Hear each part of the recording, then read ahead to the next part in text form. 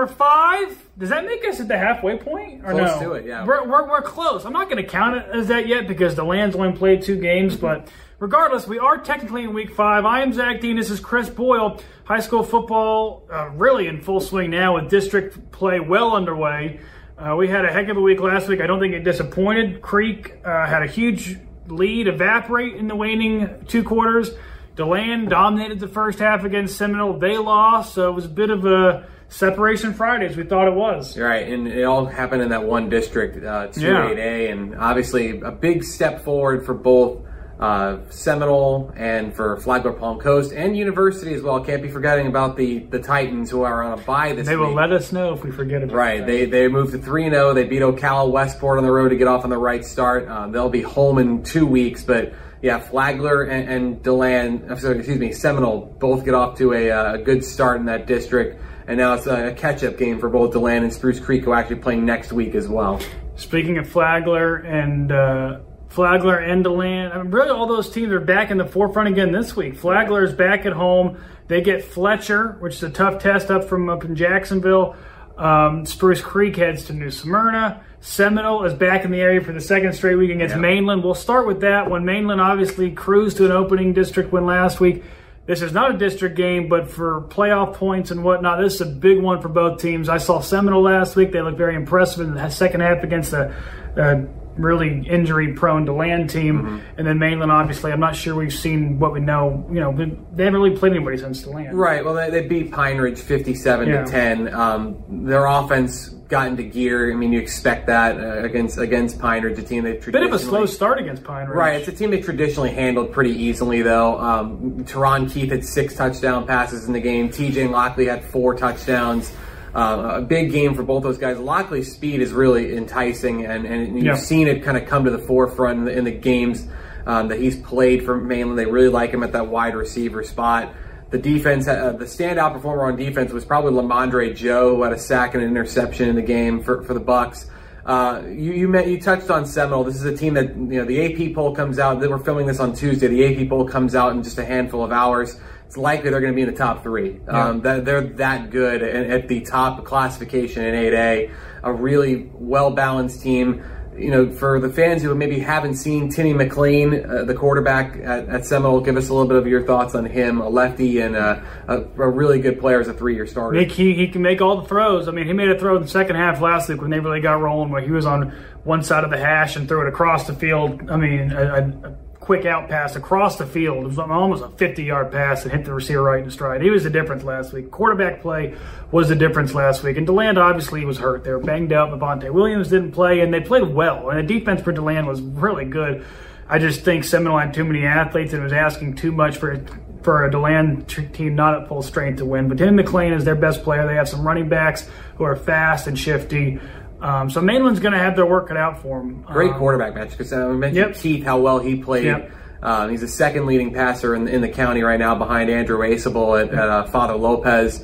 So this should be a really enticing matchup and a really fast-paced, potentially a high-scoring game too. Yeah, you're going to have to make sure if you're Seminole or DeLand defense, you have to tackle. Because, Timmy McLean wiggled in and out of tackles. He kept plays alive. 3rd down and 4th downs last week for Seminole were their bread and butter, is where he made his plays. So Mainland's going to have to be really careful on those downs to keep him within their sights. That's the first big game of the week.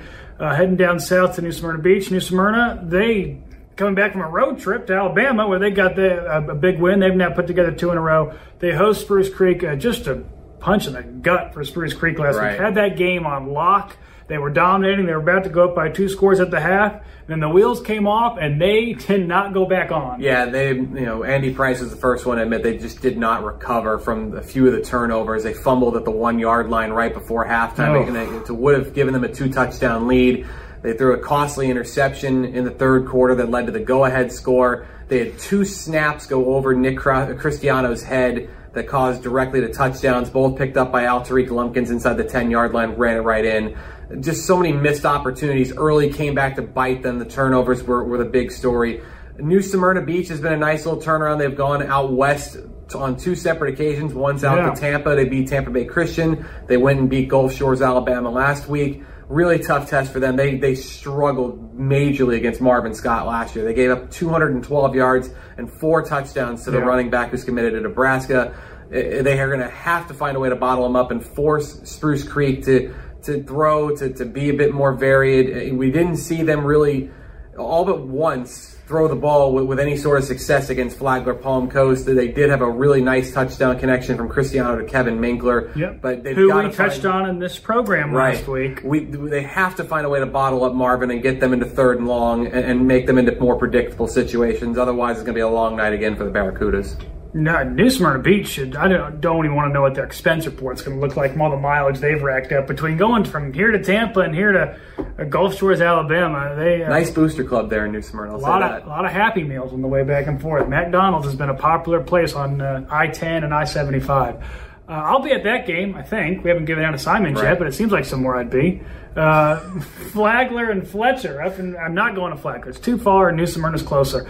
And it's 2 area teams in New Smyrna. I digress. Flagler and Fletcher. Flagler coming off a huge win. I think one of their first wins of the year. Can they carry that momentum against a good Fletcher team? Yeah, Fletcher's lost 2 important games. They lost to Sandalwood and they also lost to Fleming Island. So they're a little bit behind the 8 ball right now. They're going to have to play catch up. They can't really afford many more losses. So they're going to come in very desperate in this game. For Flagler, the unknown is whether Donovan Montoya is going to be ready to play. He left with an injury in that game before seemed halftime. Ominous afterwards, the quotes from Travis. Yeah, it's hard to tell what exactly happened. It did come on a collision.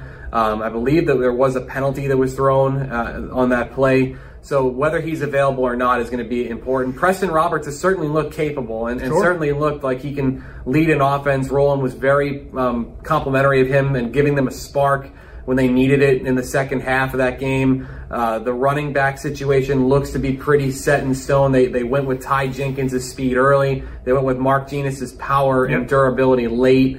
That may be the recipe for success the rest of the way. They would love to get ahead of teams and then kind of pound away with Genis, who's such a tough tackle at about 210 pounds, and kind of wear you down like that. For Flagler, a really good opportunity to get to 4-0.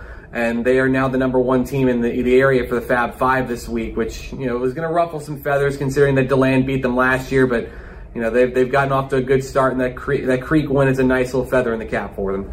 You mentioned the Fab Five. Atlantic moved up a spot in the Fab Five. I don't agree with that. But hey, nothing against Atlantic. I just don't think the Spruce Creek loss is enough to put them down. Anyway, they will get Matanzas this week. No reason to think they shouldn't keep rolling. Yeah, I mean, Matanzas is going to feel confident coming into this game, too. They came back from 17 down to beat Middleburg 35-30. Really saw some sparks of life, some flashes from Matanzas, and Noah Cundiff is a really dangerous player. He had 3 touchdowns in that game. So he'll be certainly the player that Atlantic is going to keep an eye on, as well as Tristan Williams, who's gone off over 100 in 2 games, I think, this year on the ground. So there's more than meets the eye, I think, with Matanzas.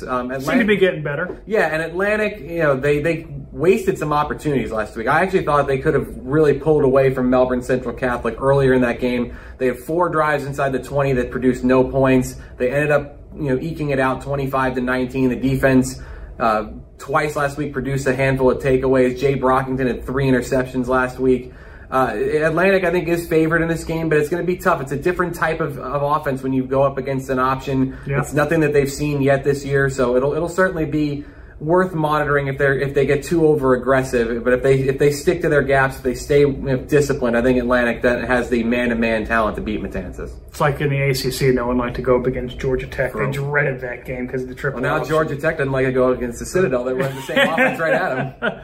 Before we leave, anything else to hit on? I know Father Lopez had a 1-1 week last week. They rebounded nicely Friday. They get Frostproof, which I think is probably a decent test for them this week. Yeah, and it's all about that passing game. I mean, when Eddie Whipple goes off, I mean, the 2 games they've won, Eddie Whipple's gone for over 200 yards receiving. Yeah. And he also added a big game rushing last week. So that's the task is, if you can slow down Whipple, they haven't really shown that they've been able to truly beat you any other way offensively. Satellite was able to bottle them up. They held them for negative rushing yards. But there's more, with Father Lopez. Of course, Ryan Waddell is a really strong player on both sides of the ball. Aceable is a very competent quarterback as well. The other game worth monitoring will be DeLand and Deltona, the Battle of the Bone. Battle of the Bone. A good opportunity for DeLand to get back on its feet. Deltona's still looking for win number 1. in a rivalry game. They know they're going to be up against it, but Denzel Chapman has given them a little bit of something in the passing game. Threw a touchdown against Seabreeze as well as the week earlier in the week against Winter Spring. So that's something else to keep an eye on for Friday. Another thing to keep an eye on is how much of a lead I'm going to stretch my picks into, because it's just been a friggin' bloodbath. Yeah, it's not been great for me. Anyway, I'll be at the Spruce Creek New Smyrna game. You'll be at the Seminole Mainland game. Yep. Facebook group's been on a roll. Keep it up. Keep commenting there. Zach Dean DBNJ on Twitter. Chris Boyle DBNJ on Twitter. We will have you guys covered. Week number 5. Some call it the halfway point, but because of hurricanes, I'm not going to call it that. We'll see you Friday.